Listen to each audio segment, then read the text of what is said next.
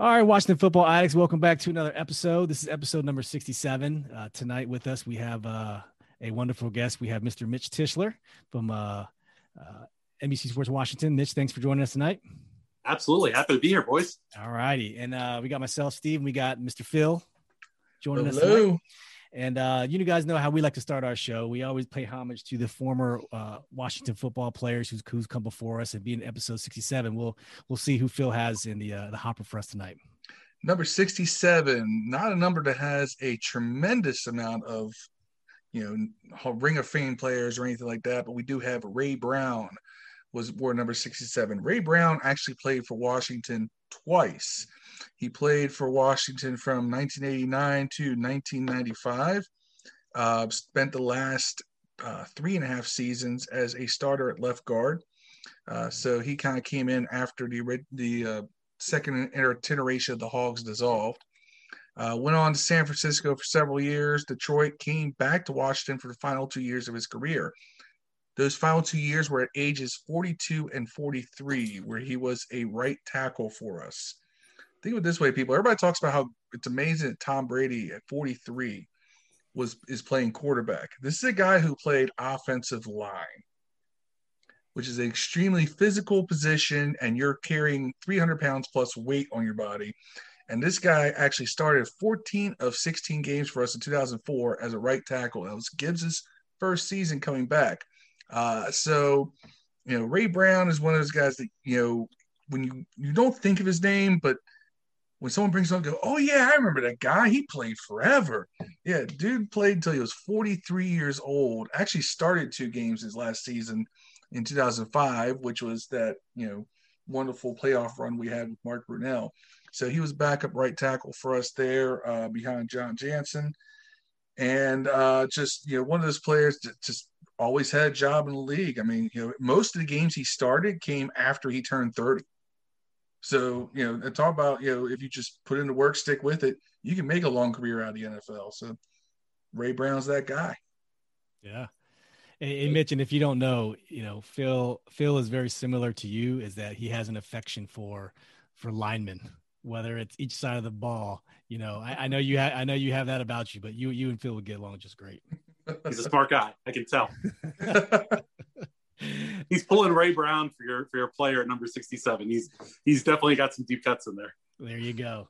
Okay, we just had the 2021 NFL draft. So we'd like to focus our discussion with you tonight, on the draft. So let's just go right out the gate, Mitch. How did you personally consume the draft? Where did you watch it? What were you doing? What was your environment like for draft night last Thursday? It's funny. This is the first time in probably 10 to 12 years that I wasn't at the draft or on TV doing some of our podcast stuff and our live streams and whatnot. So this year, just like everything else in the kind of COVID world has been weird and wild. And I was at home like everybody else. I had don't tell my bosses, a beer next to me. I had the draft on and was enjoying it. It was a lot of anticipation because we had a lot of, content set up around the draft. But it was the first time that I really got to sit back and watch the full coverage and kind of chill. And it was fun seeing how the other side lives a little bit. Yeah. And that's kind of cool. See, I'm glad you brought that up because I wanted to ask, being, we're fans, you guys do this every day, you get paid for it. You guys are the experts, you get the inside, you talk to people, you do this every day. Sometimes, we watch stuff for fun. So you guys, like you said, you don't get much opportunity to just kick back and be a fan because, you're doing it for a job. There were a million bad things about COVID and, hopefully it was what it was and we can be on the other side of the mountain. But the one thing that was interesting / different for us was this is the first time I didn't travel for Washington football road games since I started covering the team in 2008. And home games, we were at the stadium, but for home games, I wasn't down on the sideline, which is something that I've done forever. But for the road games, we watched from home. Sometimes we got together and watched outside, when the weather wasn't too bad. But for the most part, just like you guys, I was on my couch watching the games, following the game on Twitter, doing all the things that fans get to do. And it was a totally different experience, in taking in a game that way versus, at the stadium on the sidelines, kind of in the middle of all of it as it's happening. And it gives you a totally different perspective. And it was fun seeing it from the other side. Hopefully this season we can go back to normal and I can get back to around the team, around the stadium, around the game, which I love. Right. Go ahead, Phil. I was going to say, so let me ask you this. Since I know you got to put up with Twitter warriors every day, does it kind of getting to sit back and be in that perspective again, does it give you that feeling of, you can kind of see what these people on Twitter and the armchair quarterback fans and all that, how they're consuming the game? Does it kind of give you that perspective? Because I know it's probably hard sometimes to grasp, why don't these people see it when you're so deep in the mix most of the time? Yeah. I mean, I certainly found myself, for big plays or plays that I thought something caught my eye, rewinding the game and then fast forwarding through the, in between play stuff. But, I see, in a day-to-day, week-to-week, month-to-month, how reactionary fans can be to every signing, every rumor, everything that happens. And when you're sitting on Twitter looking at it during the course of a football game, it's a microcosm of that. One bad rep from a player and that guy needs to be benched or he shouldn't be on the field, or one good play from somebody kind of marginal, and why does this guy get more playing time? And it's just it's all fast and furious and things are coming at you, and the fan in you wants to react every time you see a play, because heck, you're watching the game, you want them to win, you want every play to be perfect, you want every guy to be perfect. So I get it. It's just a different way to kind of consume football. Absolutely. And I know there's some people that cover the team that aren't necessarily fans. It's just a job for some people, but I really appreciate, the ones who are fans. And so before we move on to the actual draft, so can you tell us your fan story? How did you become a fan of the Washington football team? Like, were you born into it? What's your story? I have a kind of roundabout way of this, which I don't know how many Washington football fans will love this, but I grew up in the DC area. I grew up in Maryland. I didn't grow up watching a lot of NFL football, but obviously Washington was great during that time. And so when they were making playoff runs and they were in the Super Bowl, we would go to our friends' houses and have Super Bowl parties and all those kinds of things. I mean, I remember clear as day the 92 Super Bowl, 91 Super Bowl, I was 7 years old at the time and being at, my parents' friend's house for it. But because I didn't watch a lot of football and all my friends growing up were Washington football fans, I was kind of like the antithesis fan. So I grew up as a big fan of the Dolphins, and Dan Marino was my guy. I loved him. Yeah. But, as I kind of grew up and I went to University of Maryland and, kind of stayed around the area, you kind of start growing into it. And when I started covering the team, it starts off where, you kind of meet some guys that are, really nice guys and good dudes, and you kind of start rooting for them. And as you're rooting for the guys that you like, you kind of find yourself, kind of getting into all of it. So that's kind of how it all kind of, matured as I grew up and I started being around the team more. You kind of get a feel for, not just obviously the history of the franchise, but the guys that are on the field that everyone's rooting for. You get to, you kind of get to know, you get to know these guys a little bit, and it's easy to root. There's, we've been lucky here in DC that there haven't been a whole lot of guys that have been difficult to root for. And so that makes it all that much easier to work with them. It makes it that much easier to cover them. It makes it that much easier to talk about them, the whole nine. And I think that, we're kind of lucky that that's been the case around here.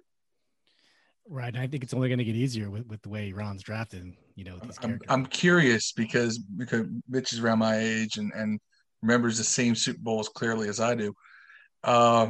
Where in Maryland are you from originally? Montgomery County. Hey, that's where I am. I'm in Silver Spring. Damn. There you go. Mount Rainier. So that's why I was curious. I was like, don't tell me this guy was having the similar age, same experience of that Super Bowl and everything, and he was just down the block. That's what I was curious about. I'm on New Hampshire Avenue.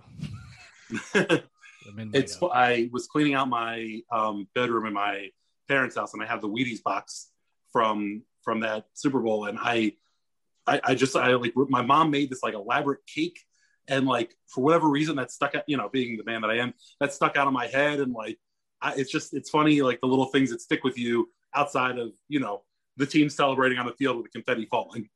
Yeah, I got that same Wheaties box sitting in storage right now. I got that one, and I got the Doug Williams one as well. So That's awesome. I'm glad to meet someone else that has that same Wheaties box. This year is what, 30 years, 40 years, 30 years. Thanks, Steve. Now we all feel forever. It's good. At least our podcast is the only one that's terrible at math. Yes. we're right there with you. Okay. So let's go right into the draft. I'll just rattle off the picks real quick. In round 1, Jamin Davis, linebacker to Kentucky. Round 2, Samuel Cosme, tackle out of Texas. 3, Benjamin St. Just, DB out of Minnesota. Third round pick, De'Ami Brown, wide receiver out of UNC. Round 4, tight end John Bates out of Boise State. Round 5, Derek Force, safety out of Cincinnati. Round 6, long sniper Cameron Cheeseman out of Michigan. Round 7, William Bradley King, defensive end Baylor. Our second 7th round pick, Shaka Toney, defensive end out of Penn State. And our Mr. Irrelevant, round 7, Mr. Dax Milne. I don't know if I'm saying that right. Milne, yep. out of BYU. So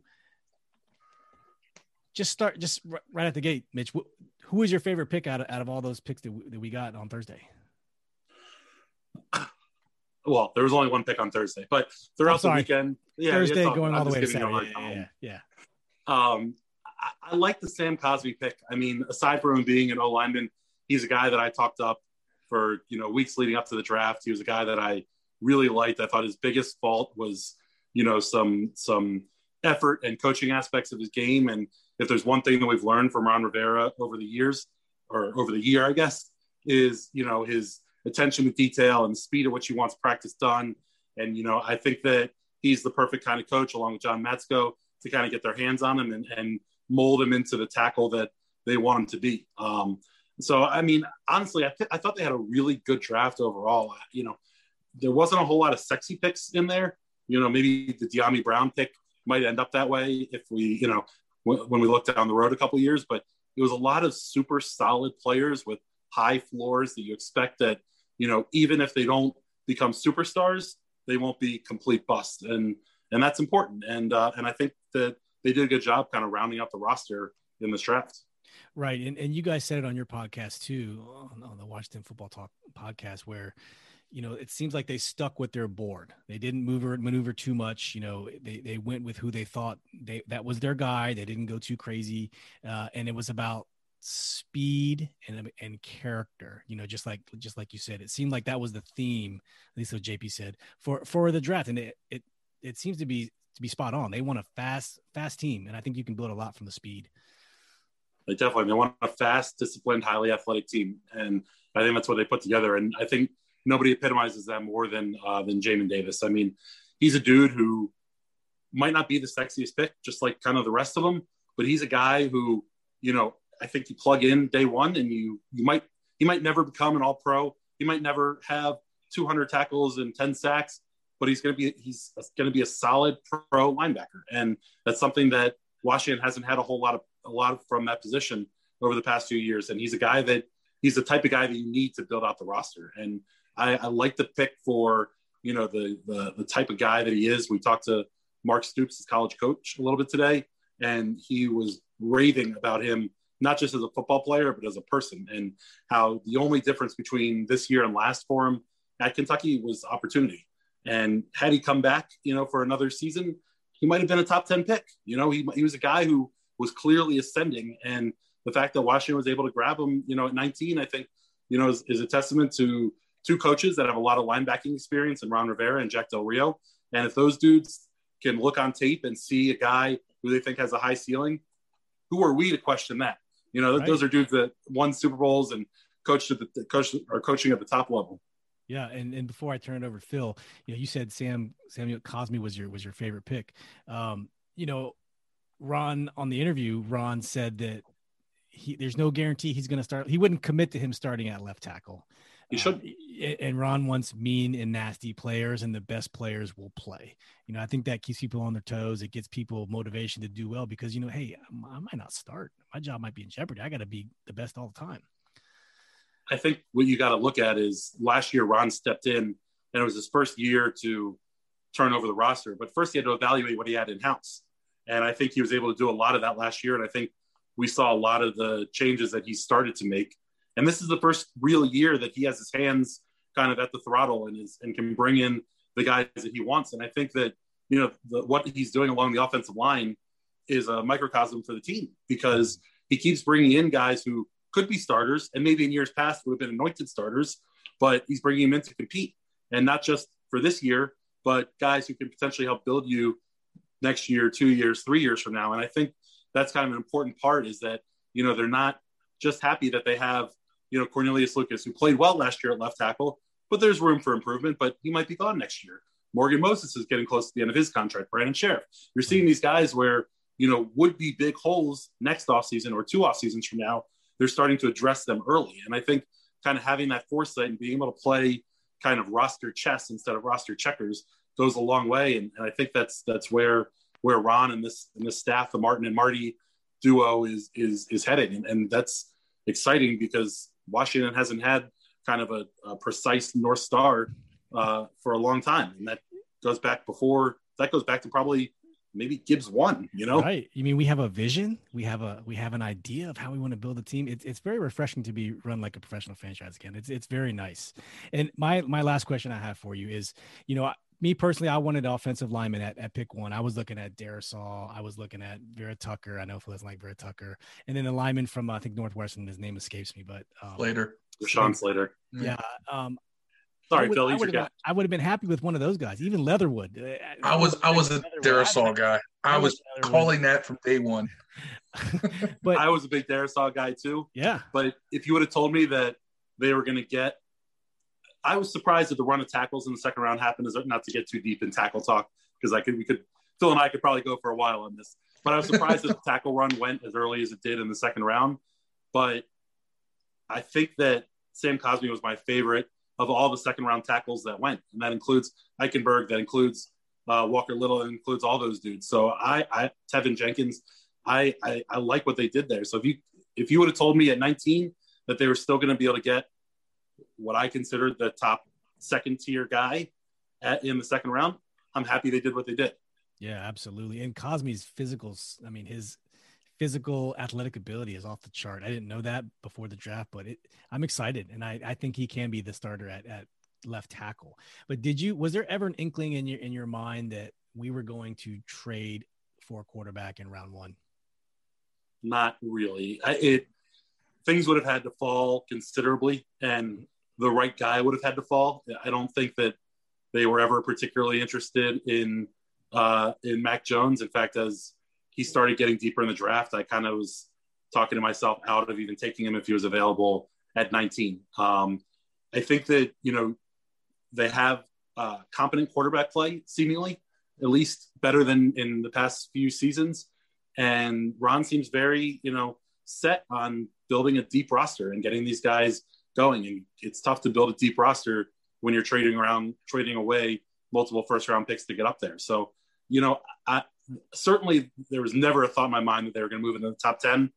Had, Fields or Lance gotten past that Eagles, Giants, Cowboys 10, 11, 12 block into the Chargers at 13 or Vikings at 14, maybe they would have started looking at a possible move up to there. But the fact that none of those 2 guys were available there, and obviously Mac Jones made it, I think, kind of easy for them to sit back. But they did a good job allowing just enough smoke up there to let people think that maybe they might do it and, keep all the teams on their toes.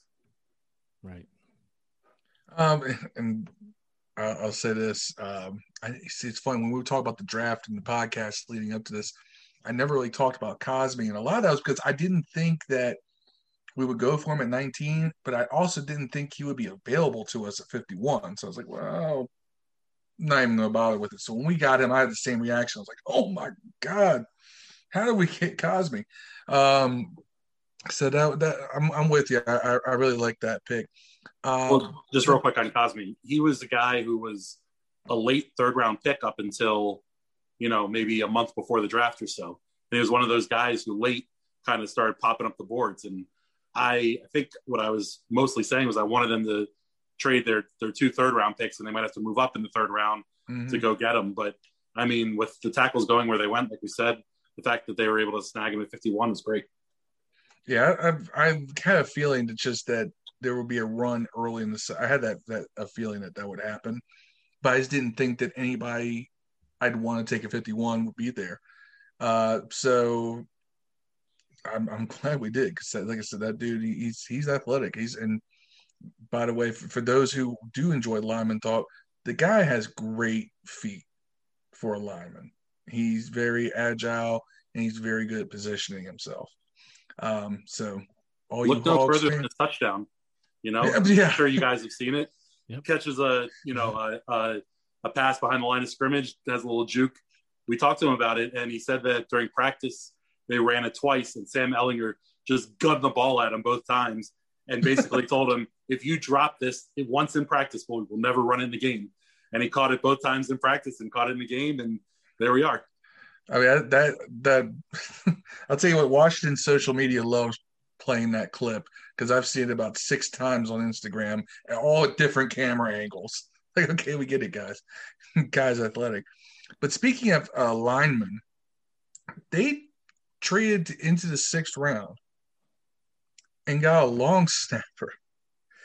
I understand this was kind of a shallow draft. You're going after some of the guys that you would consider undrafted free agents. Figure, well, instead of competing for these guys after draft, let's just get them now, nail them down to minimal contracts. But let me ask you this: since when do you trade up into a round for a long snapper? I mean, have you? So do you have any insight into this? Do you have any insight into this one? I have a theory about it, and certainly it's odd and doesn't happen very often.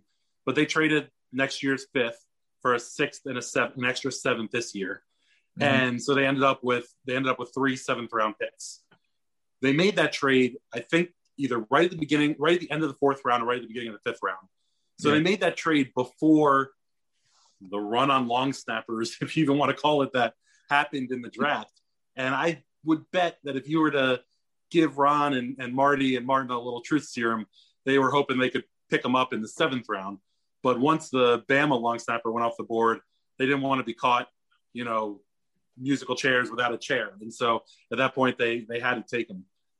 Obviously, great for Cameron Cheeseman. Like, how many long snappers get drafted? Not very many.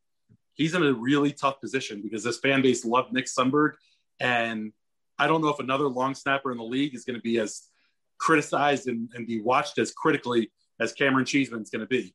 The thing that you say about it is, for most good football teams, 6th and 7th round picks don't necessarily make the team. They might make it if they pop, but mostly they go to the practice squad, and sometimes you never hear from them again. And if Cameron Cheeseman ends up being Ethan Albright, Nick Sundberg, Cameron Cheeseman, dudes that you had for a decade at a time, in 5 years, you're going to care that they used the 6th round pick on a long snapper? Nope. I think that in the heat of the moment, it was something easy to jump on and be like, what in the world is going on? But after the fact, when Ron described the UDFA thing and, kind of his reasoning behind it, it just reinforced that everything that this front office is doing is with a purpose. There's a reason. There's no panic. There's no, well, I felt like doing it. It's all, there's a reason we're going to do this. This is why we did it. And honestly, it makes sense. It's better to get some of these guys who you might not have had an opportunity to. I think the biggest dude is Shaka Toney. I mean, he's a guy that might have gone undrafted, and you would have had to battle to get him. And obviously, we all know how good the defensive line is / OLBs, but they do need some depth from it. And adding a guy who, is 8th in Penn State history and sacks and, was able to kind of consistently get after the quarterback like he did, I'd rather trade up and get him in the 7th round than have to battle the, Chicago Bears to sign this dude once undrafted free agency opens. So it made sense, but it certainly was a head scratcher at the time. And Ron did a one-on-one with him, which is even crazier, like a long snapper, even crazier. I mean, that was one of my biggest takeaways from the draft was how much time Ron spent, because we were talking about 4th, 5th, 6th, and even in some cases 7th round players that Ron was having one-on-one Zoom meetings with. Dude, imagine how many other players he had one-on-one meetings with, right? Those are just the guys that they ended up actually drafting. And to have a coach as dedicated as that is amazing, because you go back to the previous regime and more the GM role, Bruce Allen, Washington was well known to pick players that they never interviewed. I go back all the way to the Trent Williams draft, where they brought in who was the tackle that went to Seattle, just became a free agent. Russell Okung. They brought in Russell Okung. They wined and dined him. He had dinner with the owner. Up until an hour before the draft, that's who Washington was taking. And then out of nowhere, they took Trent Williams. And that pick ended up being great. But we certainly can look at a ton of other first and second rounders that didn't pan out quite so well. So to have a coaching staff that dedicated and that kind of on ball, on point is impressive. And it doesn't do anything more than give you more confidence that what they're doing is the right way of doing things. Yeah, and it's interesting because I've long said that the thing you have to get used to the most with this team, with its coaching staff, as opposed to prior regimes, is that there always seems to be a plan A, plan B, plan C. There's never seems to be a moment when it comes to personnel moves, things like that, where they seem to be caught off guard.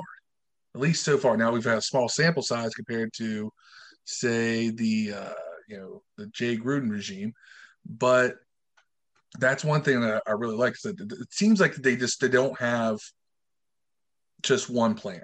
There's plan A, plan B, plan C, plan D. There's multiple avenues. We saw it with the quarterbacks. They went up to Stafford. Stafford wasn't available for what they wanted, so they moved on to Ryan Fitzpatrick. But you talk about 6th and 7th round picks, and that actually transitions well to my next question. Who do you think is a dark horse to make this team? Of the 6th and 7th rounders? Yeah. Who do you think is a dark horse? I mean, Cheeseman obviously is this long snapper. Unless something happens, we expect he'll have a role. But who do you think is going to be that dark horse out of those late round guys? If you're going to allow me to include a 5th rounder, I think Derek Forrest is everything that Washington's looking for, in not just the person, but a player too. He came in talking about how he wants to be the best special teamer he can be, and I think that for a guy to have that mentality, every drafted and undrafted rookie should come in knowing that they're going to have to play special teams, but they all have a regular position as well. And generally those guys come in and talk about what they did or didn't do in college, how they can add to the team, offensively or defensively. This dude came in and immediately started talking special teams. And, this team has been needing a lot of help there, especially to get a standout stud, not to mention their need at safety to get a little bit of depth. Now, when you look at the 7th round, could one of those two defensive ends particularly make the team and be kind of one of those depth guys? Sure. But I mean, when I look at, William Bradley King, he's a dude that seems rather raw. In reading kind of some scouting reports by him, it's, he's a dude who has a ton of size and a ton of raw strength, but not a lot of moves. And to me, that's a guy that you can mold. Let Sam Mills get his hands on him, maybe spend a year on the practice squad, get a couple of those extra moves, work with, Chase Young, Montez Sweat, John Allen, Daron Payne, all those first rounders, and, see if that kind of, peaks it. But I think that, those 6th and 7th rounders, really the 7th rounders, should be practice squad players. For good football teams, those guys are generally don't make the team. Now, we've all fallen in love with Troy Apke and, Trey Quinn and other dudes who were drafted, Mr. Irrelevant and whatnot. But like, when you're a good football team, Mr. Irrelevant ain't part of your plans. And if one of those guys happens to pop like James Smith-Williams did last year, then you're able to kind of adjust on the fly. But the plan shouldn't be for any of those guys to be making any sort of real impact this year. That totally makes sense. What's your take on John Bates?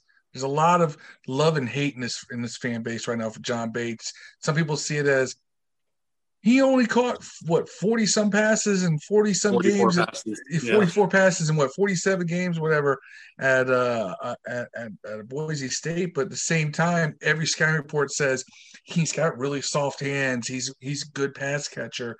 And then other people complain that he's not very athletic. He has slow 40 time, yada, yada. What's your take on John Bates? Because tight end is such a hotly debated subject right now. I mean, the biggest thing is they had to upgrade a tight end, because there were times last year and honestly in years past where if you went 12 package, you went with 2 tight ends, you knew that one guy was your blocking guy and one guy was your running guy. So it was, or a passing guy. So it was a dead giveaway when certain players were on the field. And so they needed an upgrade there. And I think that's what they were going for here. Now, Logan Thomas and Chris Cooley have both talked highly of him. So, I hope that they're right and I'm wrong, but I'm part of I have a little bit of hesitancy towards them. I mean, not just the catching numbers, because part of that is how Boise State runs their offense. To me, the bigger stat that stood out was he didn't have a single catch in the red zone and in his entire career. And for a guy to be that big and have that great of hands and everything else and not get an opportunity to catch the ball in the red zone, to me is a little bit of a red flag.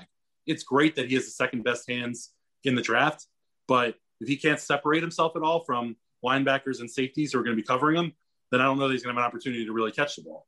The bigger thing is, I think that he is a good blocking tight end and he has serviceable passing game skills.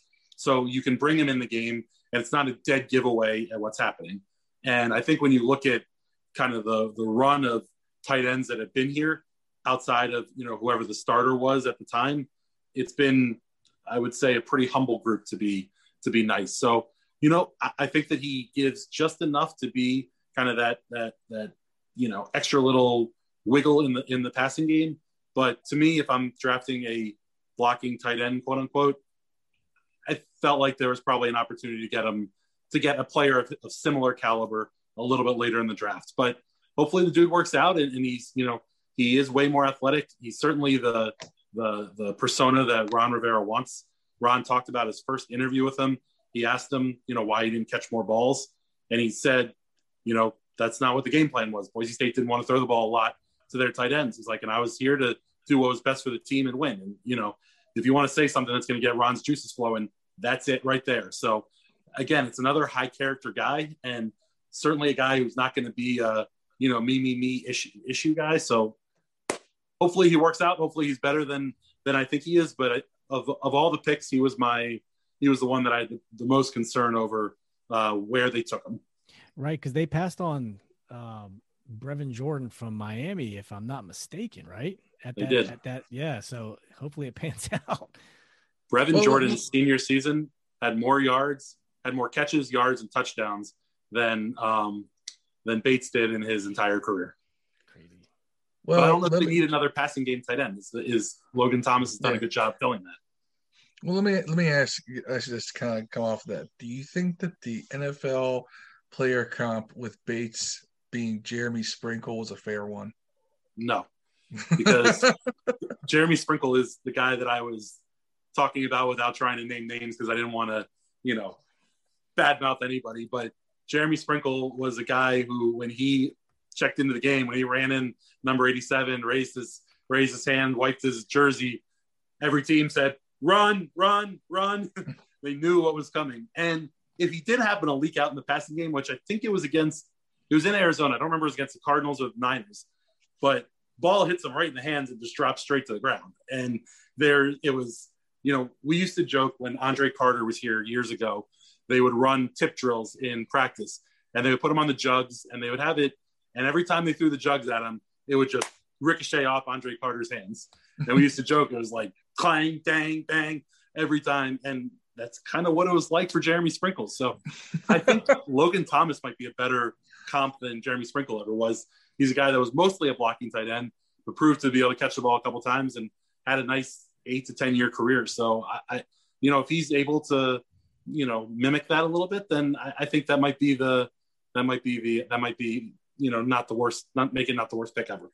Well, here on the Washington Football Addicts, we're a little different. We don't mind poking fun at players. So internally, we like to call Jeremy Sprinkle Featherstone. If you remember the reference from Necessary Roughness, the movie, don't throw it to Stonehenge. That's how we called Sprinkle Featherstone. So he's in Dallas this year. So we'll see what happens if he makes the roster or gives away the playbook. So I don't know. We have our little admin group chat. Every time Sprinkle checks into the game, Steve has his little GIF pulled up of a Featherstone running a post pattern and then going, don't throw it to Stonehenge. Posts in the group chat every time, like Sprinkle's in, don't throw it to him. yeah, we get the ability to be a little bit more down on some of those guys, especially somebody who's now playing for the Cowboys. You know, we don't have to love them as much. The Cowboys, fair game. And I kind of get the vibe what your answer is going to be in this, but I have to ask: do you think we got significantly better after the draft? I think that I don't think it was a dynamic draft. I said it before, like there just wasn't a particularly sexy draft. I think this team is deeper and more ready for an NFL season than Washington football teams in the past have been. Brian Mitchell yells about it all the time, how you have to coach all 56 as opposed to the starting 22. But part of the reason that it didn't seem like those back end guys were ever coached was because they were really super fringe NFL players. And you saw it as these, wide receivers, everyone would get up in arms, would go sign elsewhere. And like, see, that guy's going to be a star elsewhere, Simi Cobbs and whoever else. And I think you're starting to see a situation now where you have depth at a lot of different positions. So, if Brandon Sheriff goes down, you're not crushed. If, Cornelius Lucas goes down, if Terry McLaurin has to start missing games, you're in a situation where you have competent players deeper across the board. And when Ron talks about building his culture, it's about, bringing in the right kind of guys, but it's also about bringing in guys that you can win with. And it's not necessarily about grabbing a superstar every top opportunity you can get. Sometimes it's about grabbing, guys, like I said, with high floors who, even if they don't, pan out to be superstars, are still good, solid NFL players and can contribute. And it wasn't a sexy draft, but that doesn't mean they didn't get better. I think this is a better football team. And honestly, if they're a quarterback away from being really, really, really competitive with every other team in the league. Yeah, that's good stuff.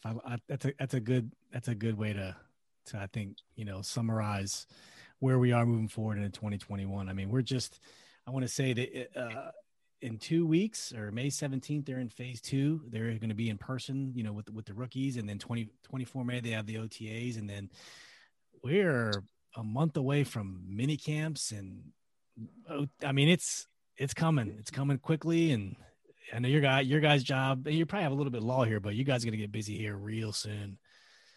There's no lull. No, there's a lull after mini camp. We'll have a little lull before training camp starts, but things are fast and furious now. But this is the fun time. Like, this is, you deal with the February, the Ides of February and March to get to this time when there's, real football to talk about. And Thursday, we're going to get the schedule. We're going to have a ton to talk about when the schedule gets released. Fingers crossed, the team ends up playing in London against the Falcons, including the, Vegas game as well. It's an exciting time. And, it's been, other than, the back half of that 2012 season when Robert was turning into, a superstar in front of our eyes, I think this is the most exciting time that it's been since I started covering the team. Legit side, I think that, there is true disappointment to anything less than a 500 season. I mean, this is, there are true expectations. That's a good thing to have. It's good to have a little bit of that pressure on your shoulders. It's good to have a little bit of that fire underneath you. And I think it's going to be a fun season. It's going to be a fun rest of the offseason. It's going to be a real fun season. Do you think we're a 10-win team? I think with the 17-game schedule, they're a 10-win team. Yes. 10-7. Yeah. That puts us probably around the same draft pick scenario as this year. If they want to get a quarterback for next year, it's going to get very interesting picking around that, Yeah, they might be looking at bringing in a veteran or something. But yeah, I think that the progression that I'd like to see for this team, I think year one, they were ahead of the game, making the playoffs, and say what you want about it, but it was important to see that, for a team that started off so poorly to come back and play well. Year two, I want to see them win a playoff game. Year three, make it to a NFC championship game and see where things go from there. And, maybe those are lofty expectations for a team that hasn't done that in God knows how long, back-to-back playoff seasons. But I think that's what's fun about this, is that there aren't a whole lot of people that think that's ridiculous. And there's certainly been years and years and years 3 decades of it where that felt like climbing Mount Everest, winning back, going to the playoffs back-to-back years. So I think that this team's heading in the right direction. I'm on board with what Ron's doing. I think things are moving well. And it's funny, you guys cover the team at this level, and I listen to sometimes Sirius XM NFL right on the way to work, and never in my life have I heard national media talk in this team, and even in the most positive manner till Ron came on board. It's crazy. It's crazy, and it's fantastic. I hope it continues at all. So Mitch, we just want to say, thanks for taking, time out of your busy day with all the crazy DC sports going on. We have all major sports going on in the DC area. We got the Wiz, on a run. We got the Caps beating up the Rangers at the beginning of the game, and the Nats are they're doing okay. But I know you're busy, and we want to thank you for taking time out of your day to come chat with us. And I know everybody knows you, but where can everybody find you at on social media, your writings? What's the best place they can find all of Mitch Tischler content? Yeah. NBC Sports Washington is where all of our stuff is posted, but Washington Football Talk Pod, and Twitter and Instagram at Mitch_Tischler. Right. And let's not forget Cameo. Let's not forget the Cameo. Let's get that Cameo plug. We got to keep you above Pete, unless we can say something about it. We got to keep you at least one more above Pete on the cameos. Listen, the Instagram and Twitter DMs are a wild place, and Twitter, mentions are a wild place.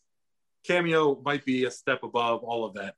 It's absurd and fun and crazy, and it's interesting to see what all these Washington football fans come up with. That's right. I'm going to do one just for fun, just because you came on the show. Let's go.